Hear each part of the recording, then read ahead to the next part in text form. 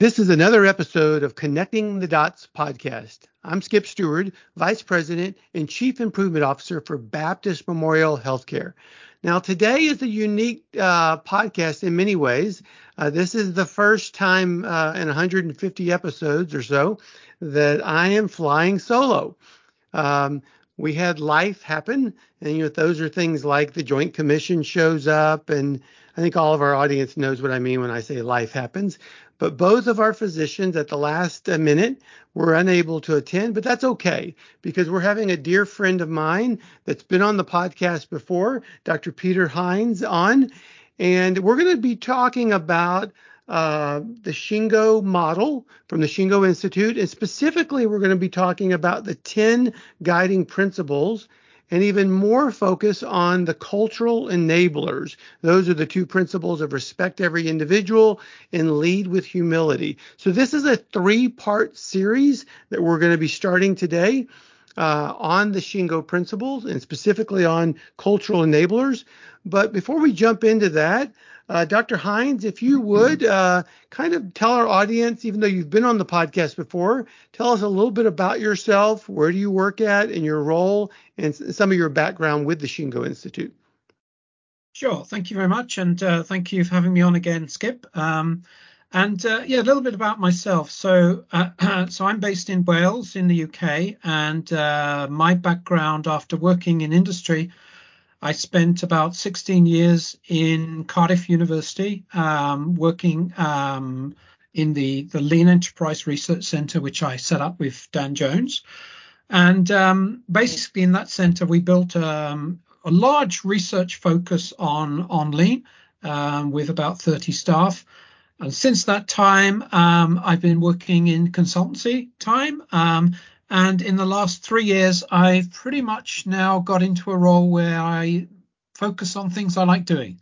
So really, one of the things I like doing is working with Helen Zach and Ken Snyder and the team at Shingo Institute, and basically seeing where we can help the Shingo Institute in terms of their journey. So currently doing some research on leadership, the styles of leadership and what we might call micro behaviors, but maybe that's one for a future podcast. Oh, I love that idea. Peter, both you and I both have the privilege and honor of being Shingo examiners, and we're also part of the Shingo Faculty Fellow. And for those that may not be completely aware, the Shingo Institute and the Shingo Prize is part of the John M. Huntsman School of Business there at Utah State University. And they have a robust model, a Shingo model, that if you were to look at it, it looks like several diamonds of guiding principles, and the connections with systems and tools and results and culture is right in the middle. But specifically on the principle side of it, there are 10 guiding principles, and they're broken into what's known as cultural enablers, continuous improvement, and enterprise alignment, sometimes called the people principles, process principles, and purpose principles. But since this is a 3-part series, we're going to specifically focus on the cultural enablers or the people principles. And there's 2 principles within that section. One is called respect every individual, and the other is lead with humility. So talk to us a little bit. I know you've done tremendous amount of work in this area. Peter, talk to us a little bit about those cultural enablers and how we might think about those. Well, I first like to put this in a bit of context, Skip, because people, process, and purpose is a very nice framework, and Jim Womack talked about that many years ago, and I think was influential in popularizing that. And back in my history, back in the 1990s, when I was doing a lot of research, we were looking at process very much. And in fact, I did some work in the early 90s and wrote the first piece on value stream mapping, sort of thinking this was all about processes. And around that time, I then understood that you needed a purpose for that as well. So I started exploring in the late 90s about Hoshinkanri and took myself to Japan and understood this from Toyota, etc. And it was probably not until the early 2000s that it dawned on me that actually probably the people bit was the most important bit. And organizations that were getting furthest on creating sustainable change really had a handle on this sort of social side of things, the people side of things, which wasn't necessarily my starting point. And I think, one of the things that differentiates the Shingo approach from many other, the sort of lean, Six Sigma, agile, all the other approaches that we're familiar with, is there's much more focus on this human side, and the cultural enablers fits right in the middle, as you said, of the Shingo model. And obviously, as you said, there's 10 principles that fit there. To be honest, my thinking is actually the respect every individual, I think, underpins all the other principles. And if I was to say, well, what was the most important principle, I would say respect every individual, because that's the starting point of this type of approach. And if you respect every individual, you have to lead by humility, because you are respecting the individual. And this sort of puts me in mind of studying some of the Toyota approach, which a lot of the principles that we see have parallels in what we see at Toyota. And in their sense, the Toyota way, they divide it into continuous improvement, which is a lot of the Toyota production system we're all familiar with, or whatever version we all have. On the other side, they call respect for people. I actually prefer the respect every individual, because the key difference here is it's easy, as Bob Miller, who I think coined this when he was head of the Shingo Institute, it's very easy to say you respect people, but what does that mean? But do you respect every individual, even that person you don't necessarily see eye to you don't get on with, and maybe is not as cooperative as might be? Do you really respect that individual? So if you go back to the sort of Toyota approach, we've got, the Toyota production system that captures a lot of the lean stuff that we know about. But what captures this human side? And that's, I think, building on this culture and neighbors and starting with what does the individual bring? What is the power of the individual? And another thing that strikes me is, Taiichi Ono coined the 7 wastes. And a lot of us talk about the 8th waste of wasted human potential. For me, I've never really been comfortable with that being an 8th waste, because I think the 7 wastes around that sort of continuous improvement and so forth. For me, this one of the opportunity to get more out of our people, the opportunity for people to feel more motivated, the opportunity for people to see that they can create more contribution to the organization is actually this very vital part. I don't see it as a waste. I see it as an opportunity. So I think we need to look at it from a sort of positive psychology point of view, rather than a sort of negative psychology we often see in lean. So for me, this is really the underpinning of everything else that we should be doing. Really, really good, Peter. So let me run something by you. Let's play a little catchball and see if you agree or disagree, which is fine either way. I think as a friend, you and I have talked about for the last 2.5, 3 years, I was privileged and honored to be coached by the late Dr. Edgar Schein. And one of the things he would say to me often, even when I was visiting with him in his home out in Palo Alto, California, was that he would say, Skip, life is a series of conversations, and everything happens through conversations and relationships. Then as we talked about humble inquiry, you're basically asking questions you don't know the answer to. So when we go back to that respect every individual, and we even go deeper into that, I'm respecting you, Peter, based on the way that I have conversations with you. Am I willing to listen to you? Listen to understand versus listening to reply. Or am I instantly want to give you my great advice? I just heard a book recently called The Advice Trap, which I would highly recommend, how we're all prone to want to just jump in and give our advice. And even though our intentions may be good, that can come off many times as incredibly disrespectful. Am I thinking about that correctly? Yes, you are. And I think, one of the important things here, we were talking just off air before we started this, is that if you look at great leaders, what do they do? How do they work, etc. And really, it is that inquiry base that Edgar Sheen talks about. And you can think about the language people use. And often we all understand we should be leading by asking questions and, why do you do that? What are the issues in your area and so forth? And let people develop that themselves.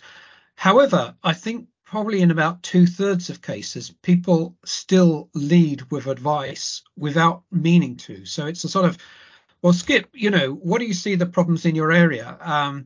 For me, it's this and this, but what do you think?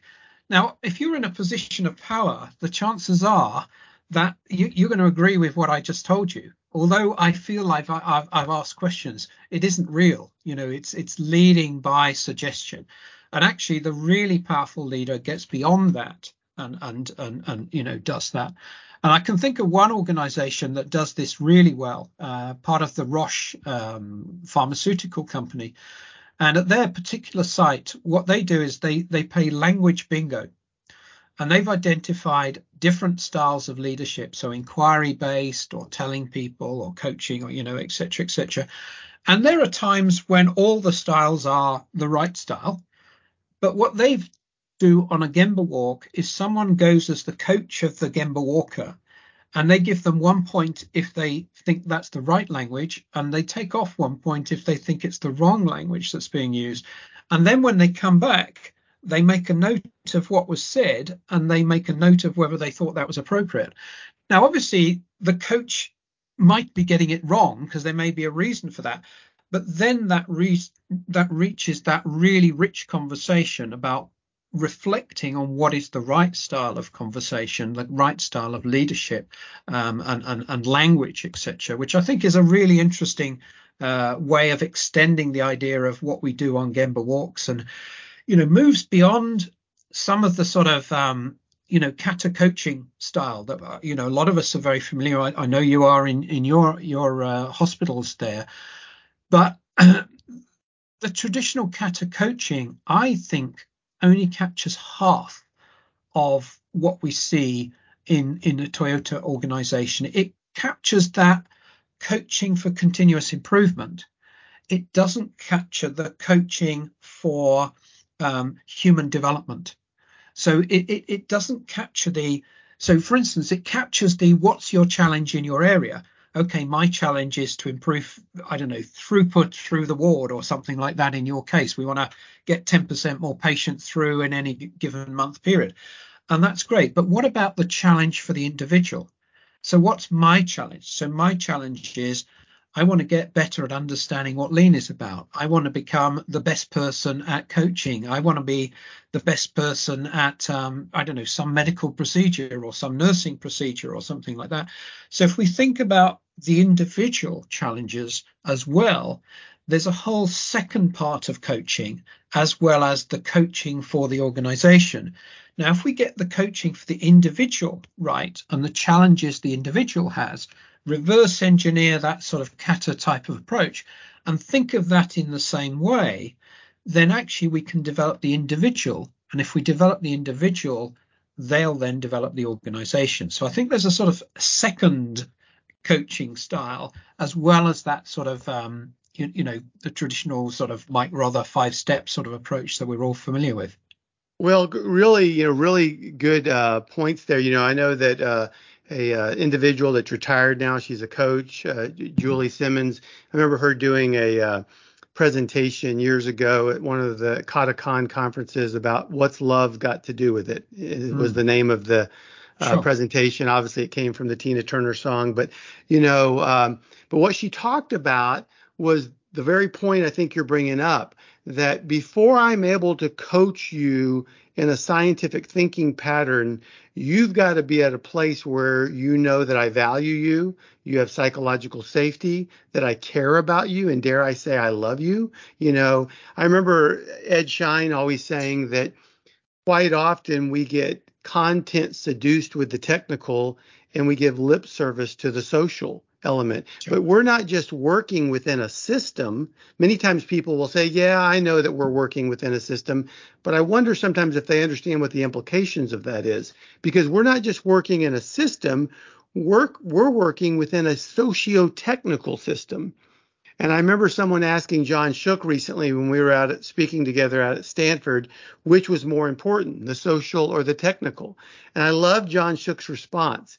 He said, they're not two different pillars. They're like a double helix, the social and the technical. If you try to separate them, then you have the problem of trying to put them back together. And I Sure. thought, what great insight. And then one last comment you just made me think of, Peter, is that I remember one time asking Ed Shine, I said, in my 31-year career, I've seen leaders at every industry, at every level, ask their people for ideas, suggestions, concerns, problems, and many times you don't hear anybody speak up. And I thought Ed's response was amazing. He said, think about it, Skip. If the relationship between that leader and those people that he or she's asking the question to is just a transactional relationship, then those people might feel like there's more to lose than there is to gain by speaking up. And I think that's what you're saying. Is that right? Yeah, no, absolutely. It's if you haven't established that relationship, and I think a lot of us do a lot of stuff that's well-meaning, but I'm not sure we always start with the right place. So, take leader standard work as one example. It's very easy to sit in our office and design our leader standard work and say, well, I should have coaching sessions with all of my staff once a month or whatever it is. I should have a daily or weekly Gemba walk. I should have the daily stand up, et cetera, et cetera. I develop all that.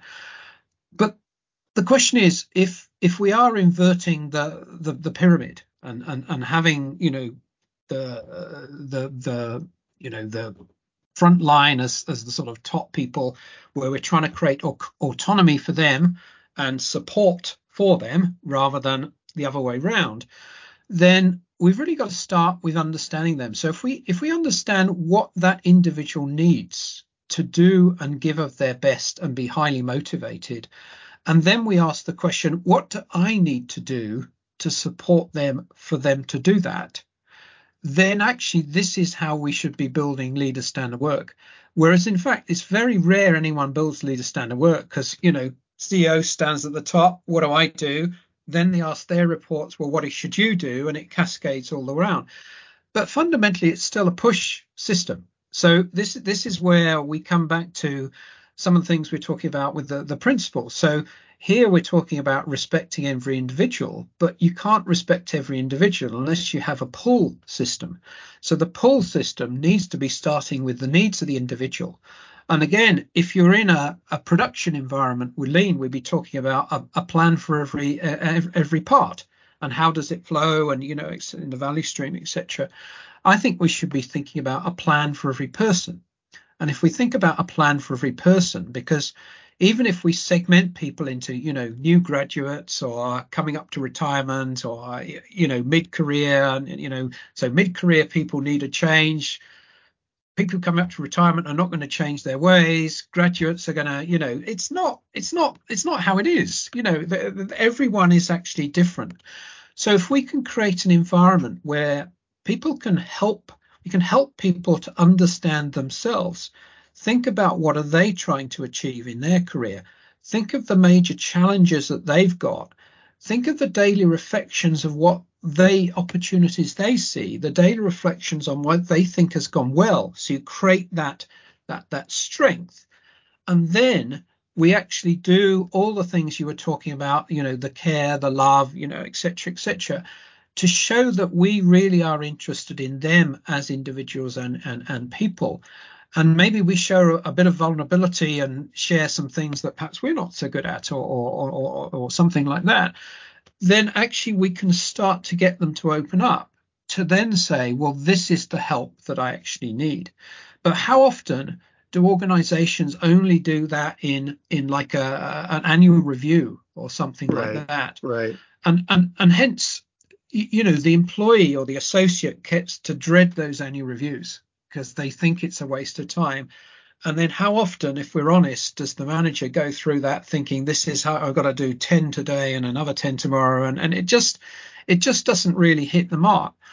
And my way of thinking, when I've seen the best leaders do this, is this sort of continual coaching and development, and not just on development of the organization, but development of the individual, which means getting to really know them on a personal level, their family or what their issues are and something like that, connecting to them on a more personal level than you're this person that does the janitor role, or you do the nursing role, or whatever it happens to be, and breaking down those barriers and get to understand and help them to think about what are they trying to achieve, what are the challenges they've got. And then we have those conversations of, that challenge you talked about. Well, what do you think your next steps are? What is the biggest impediment in your way? So take that same sort of thinking that we do for the organization, but think about it from the individual.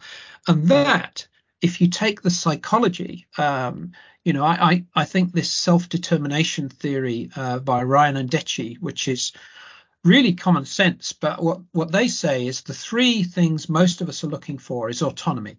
So we all want to have a say in what we do, or our shift pattern, or the decisions that are made, or the ideas that we work on, etc., or just how we work, etc. The second thing is we all want to learn or teach, but we want to learn what we want to learn, not necessarily what the organization wants to teach us, which can be an issue. And we all want connectedness. So we all want to, we're all sort of, if you like, tribal animals, if you like, and we all want to be connected to people. But the interesting thing, we want to be connected who we want to be connected to, not necessarily who the organization wants us to connect to. So in fact, one of the observations I have, that if we're thinking of the motivation, respect for individual, the most important time for people is probably the time at work when they're not working. And we don't manage that time, or we don't often allow people to manage that time, to have breaks with people they want to have breaks with, when they want to have breaks with, to organize the sort of social events or clubs or societies or interest groups that people are interested, and so forth. And actually things like, certainly in the UK, we used to have tea ladies coming round and having those little chats. All those sort of stuff have been minimized and reduced.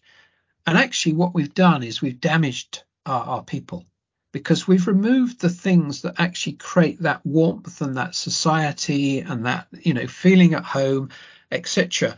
And then we come in and it feels harsher to people than it did in the past. So we've removed that sort of soft, comfortable, call it psychological safety if you like, but it's the good old fashioned warmth, if you like, that perhaps Really, many really good. organizations had. Really good. I was thinking about what we've all experienced. We've all had this shared experience the last several years as a result of the pandemic. And we live in a different world today than we Sure. did at the beginning of 2020. And I always say the market has spoken, right? And whether we want to use the terms the Great Resignation, whether we want to use the term quiet quitting, the market is speaking. I'm not so Mm, sure we're listening, right. but it for sure is speaking. And I think you're right. I think people are wanting purpose in their work, and they're Sure. one. And the sad part about it is a lot of people are looking for a magic wand. Okay, if we only do this, we'll make them happy and make this issue of turnover or quiet quitting, or it'll all go away. But I think that more so than ever, the Shingo model and the principles of respect every individual and lead with humility come into play. How are those principles being manifested in your organization on a daily basis? Yeah. Am I thinking about that right? I think so. I mean, take the Great Resignation. I mean, in the UK, it's actually been a little bit different from that. So I think in the US, there's been quite a lot of churn. People have looked back at the job they did, and they maybe were working from home some old part of the time, and they go back, and a lot of people have decided not to do that. Well, we've had a bit of that, but we've actually had the Great Retirement. So what we've had is the sort of 50 plus community, or certainly 55 plus community, they've just said, I don't want to go back to that. I'm going to retire. And the problem with that is that those were, in general, some of the high earners. Um, so actually, the tax revenue is falling, and so forth. And we've got extra people, who may be, drawing on pensions and all this type of thing. But that's because we didn't understand, that would be at a macroeconomic level rather than an organizational level, the needs of these individuals because they perhaps weren't, they weren't having the purpose and meaning. And that time reflecting during COVID was just showing them, well, this is not what I want to spend the rest of my life doing. That there is less meaning than perhaps doing something else. And then, of course, you get these very unnecessary comments of, well, we should get these people off the golf course. And, but that sums up poor leadership. Well, Peter, this has been really, really good. We for sure want to have you back again. But before we close out the podcast, I do want to bring attention to the Shingo award-winning book that you and Morgan Jones and Chris Butterworth recently wrote and got recognized at the Shingo Institute conference back in May, called Why Bother? I know my organization is a big fan of that book. We use that book. We partner with our great friend Chris Butterworth on that book as we develop our own internal BMS review. But for those that are not familiar with Why Bother, give us a little quick little commercial on what is Why Bother and what's the purpose of the book.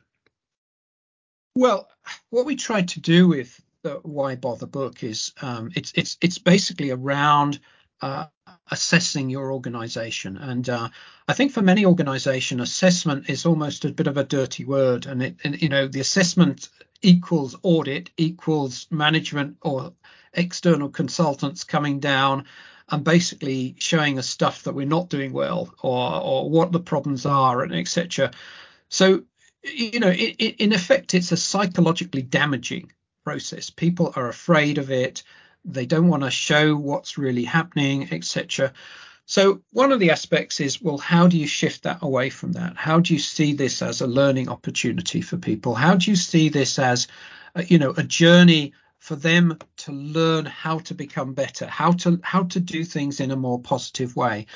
And, this has been applied by this thinking by many organizations. In Morgan's case, he was fortunate enough to not only be receiving a publication award, but have one of his sites receive the Shingo Prize at the same conference because they basically used this style of assessment in their sites and used it in a very developmental sense. So I think you've got value out of it from a hospital environment. It's come in his sense from a mining environment. In the book, we talk about many cases and many examples from different organizations that have done different things, which all add to an excellent way of producing, assessment in organizations.